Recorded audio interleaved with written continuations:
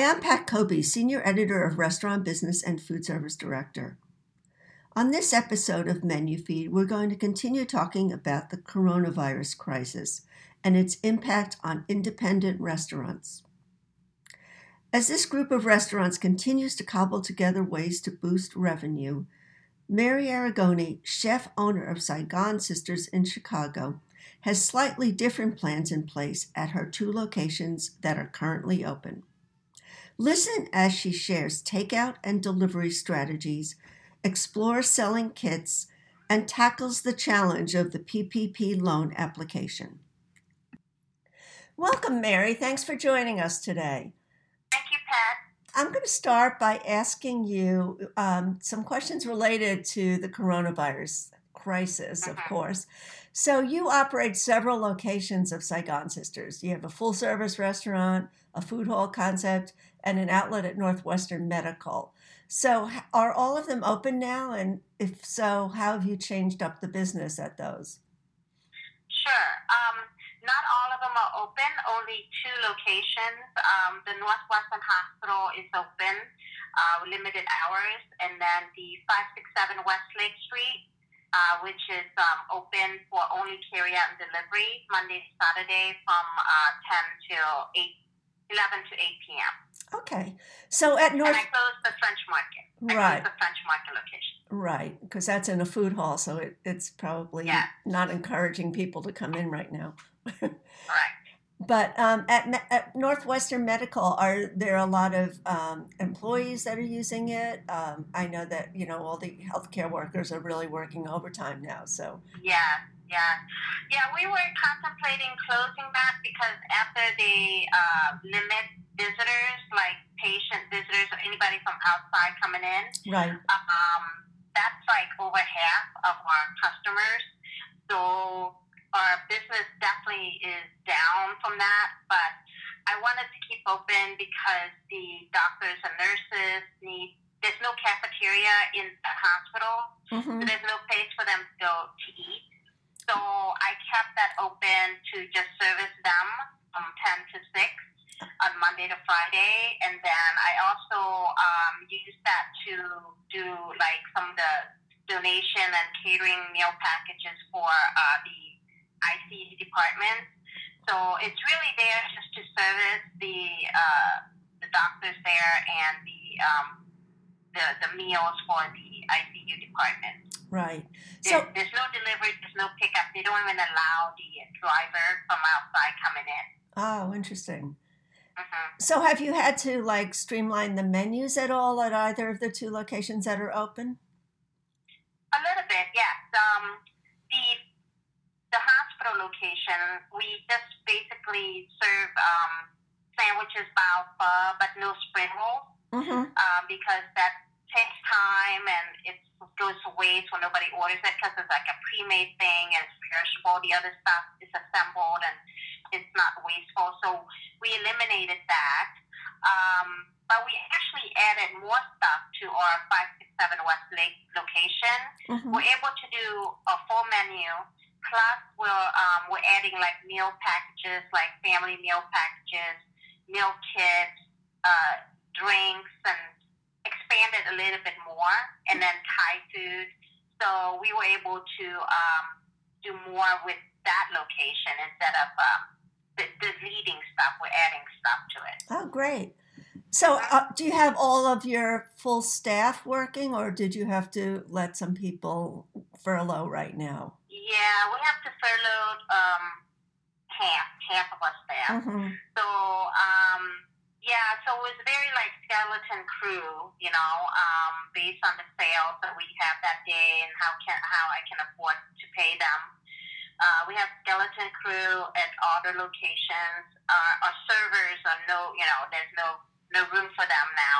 Right. So the servers are totally furloughed. And then the only people are the cooks and then the cashiers who handles the call delivery carry out. So with the takeout and delivery at the full service restaurant, Saigon Sisters, so are you doing mostly, what are there any bestsellers or, there's certain... Yeah.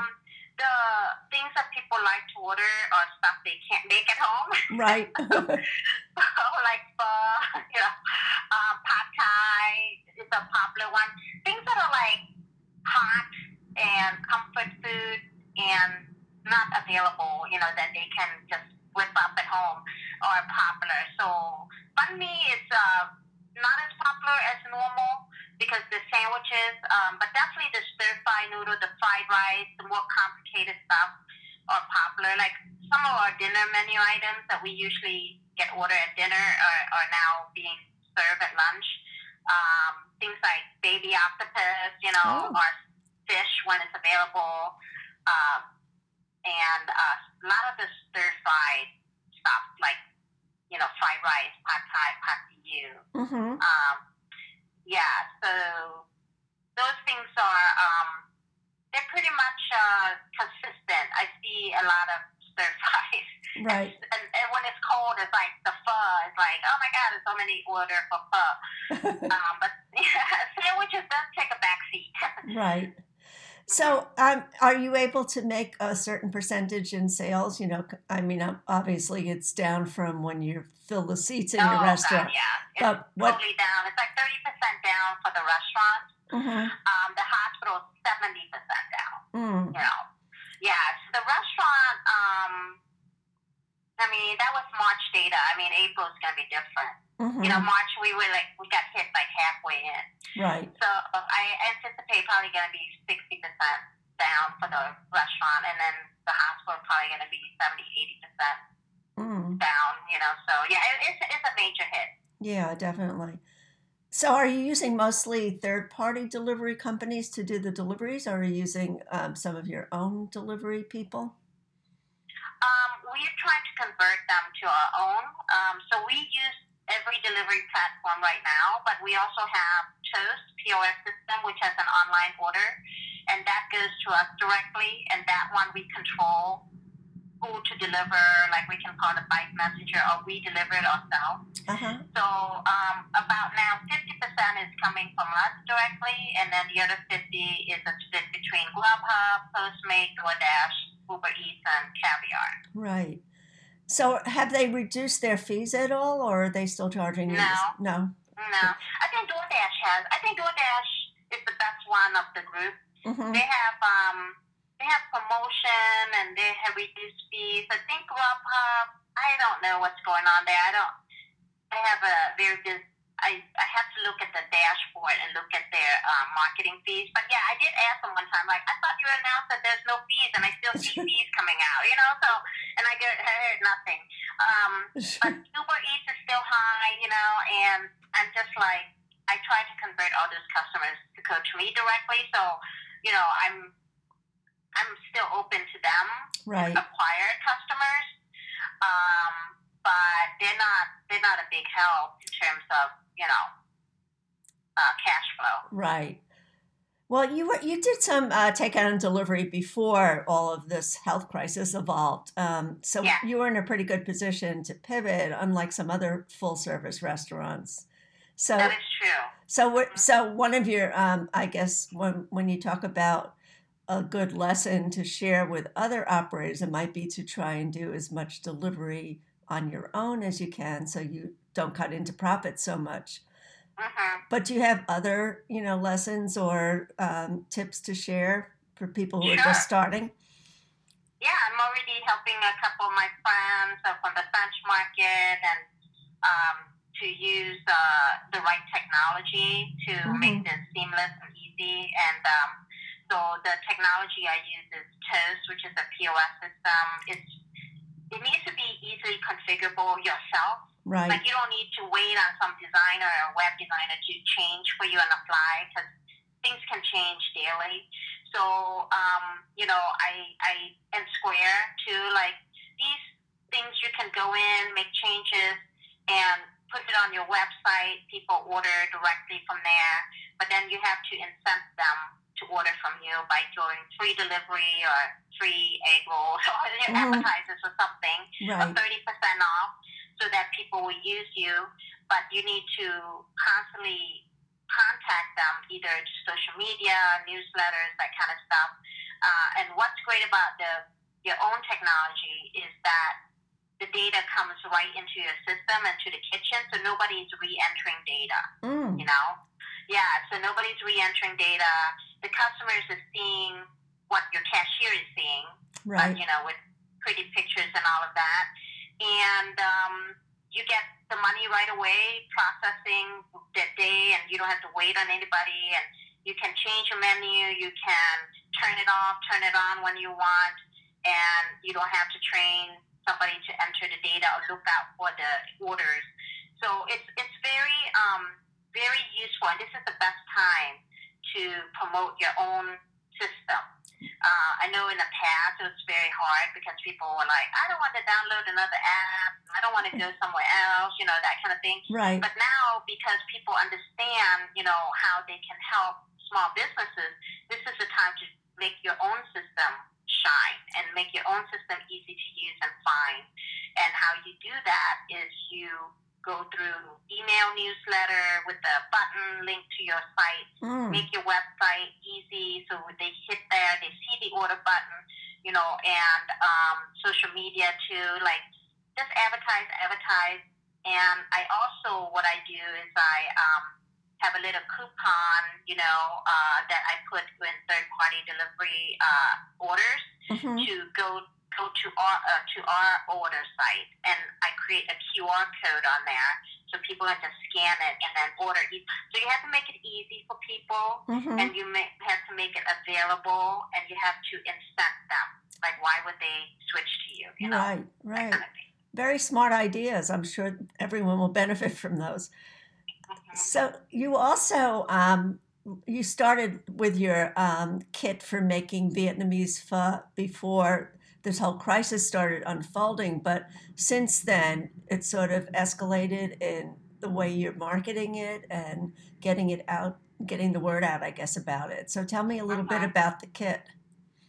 Sure. Yeah. I mean, this pho kit happened in November of last year because I love that farmer's fridge concept. I love this like self-serve concept that in Japan there's like this dispenser, you push ramen noodle and get it, you know what I mean? Right. I thought about that idea and I was like, oh my God, you know how great this is to have something like that with pho? So one of my friends who happened to be a customer, she wanted to start her own food business. And so it's a startup called Soup Explorers. So she came to me and said, hey, I'm thinking about doing this. And I'm like, yeah, it would be like a farmer's fridge. You put it in, people can dispense it, buy it, heat it up, those kind of things. And she's like, yeah, I love that idea. So we play around with the kit, and she figured out, everything from shelf life to, with HPP for 3 weeks, packaging, what's FDA approved, what's not. So she did all of that. So we licensed with them, and she did all this legwork for us.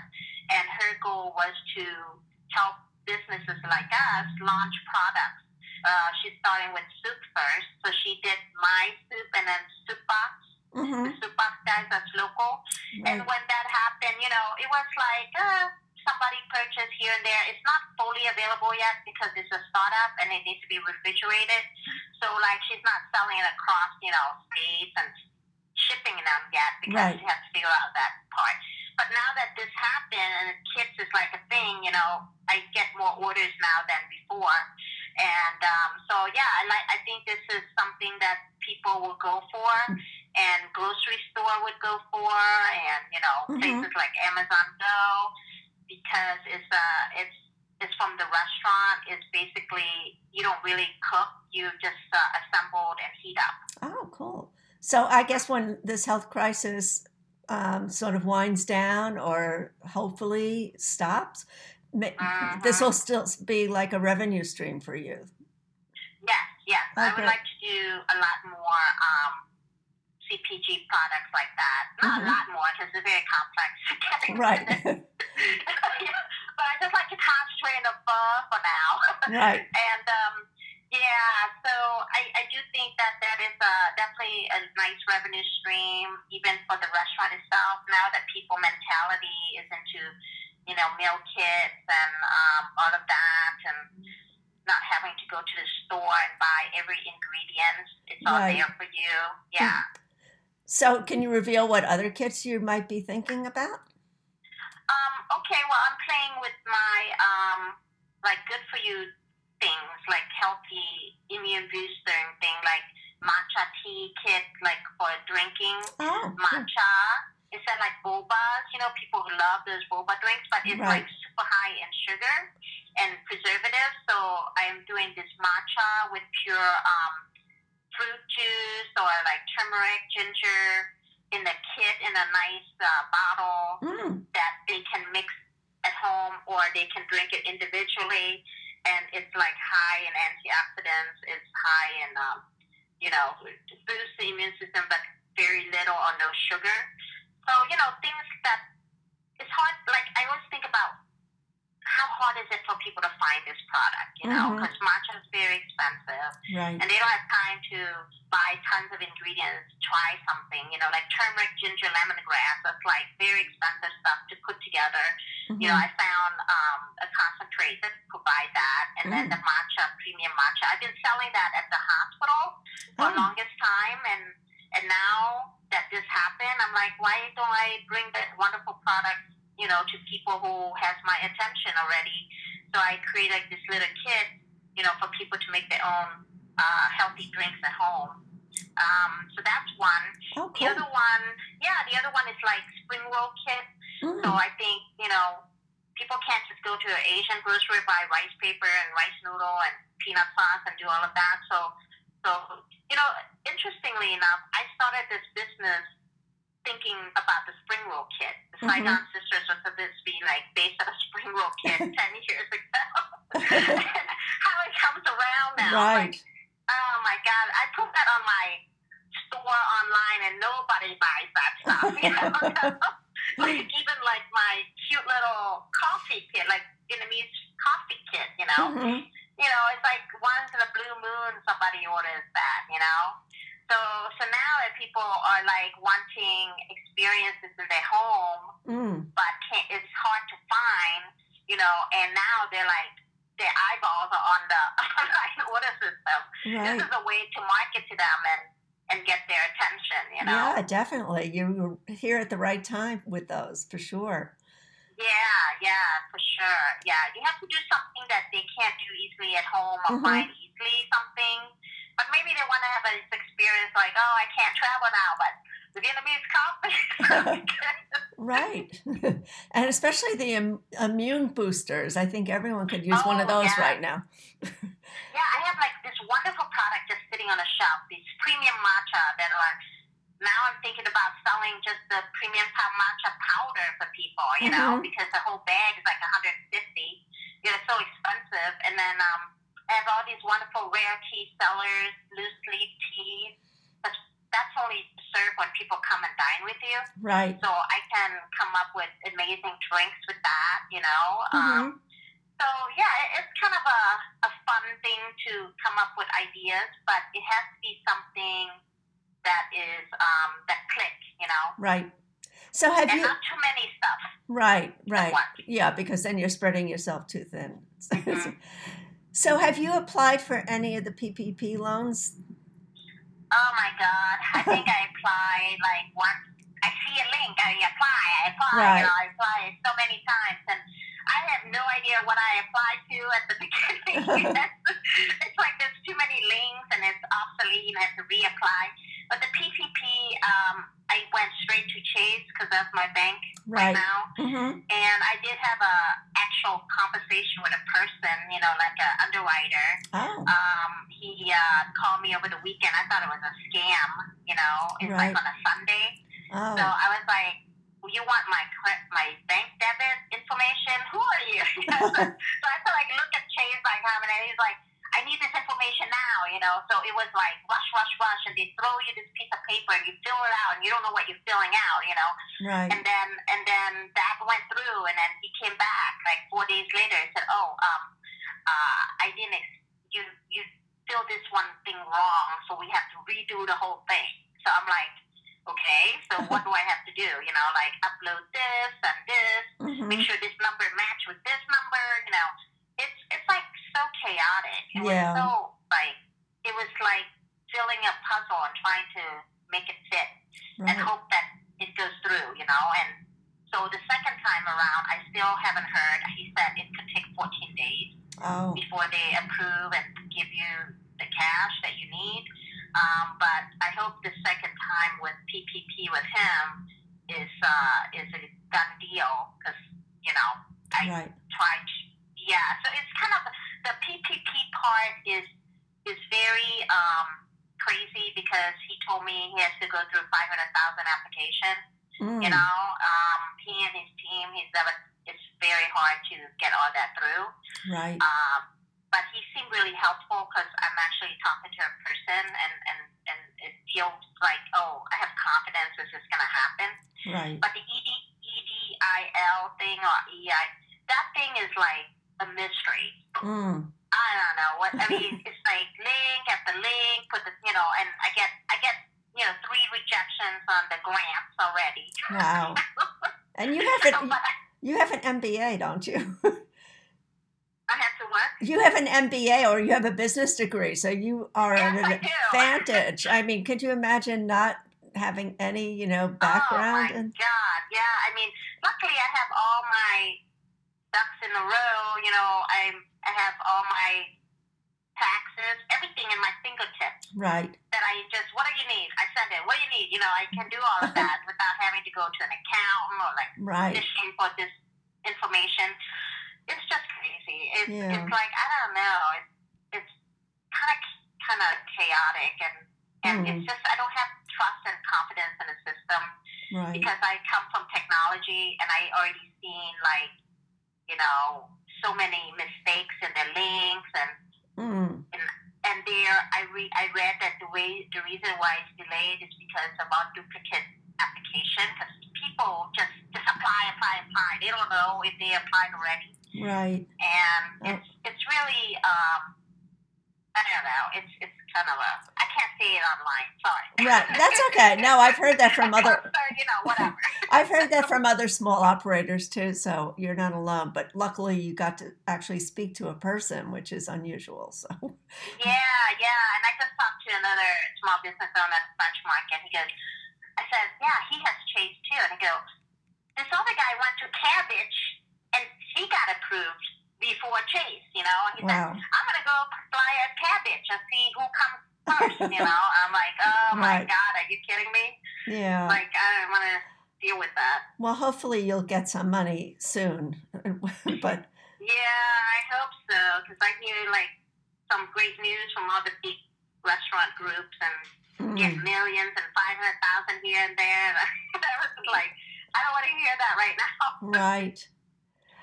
So I know you don't have a crystal ball and nobody can really predict what's going to happen even a month from now. But do you expect to be operating all 3 locations? I plan to. I know that the restaurant, can function without a major dine-in business. Right. I was counting on catering business before all this happened with the businesses. I know that's not going to happen quickly. So it's going to be kind of like this carry-out delivery thing that we're doing right now.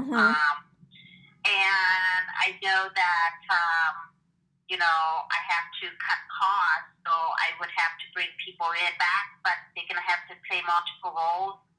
And I have to really watch my inventory and food costs to sustain myself.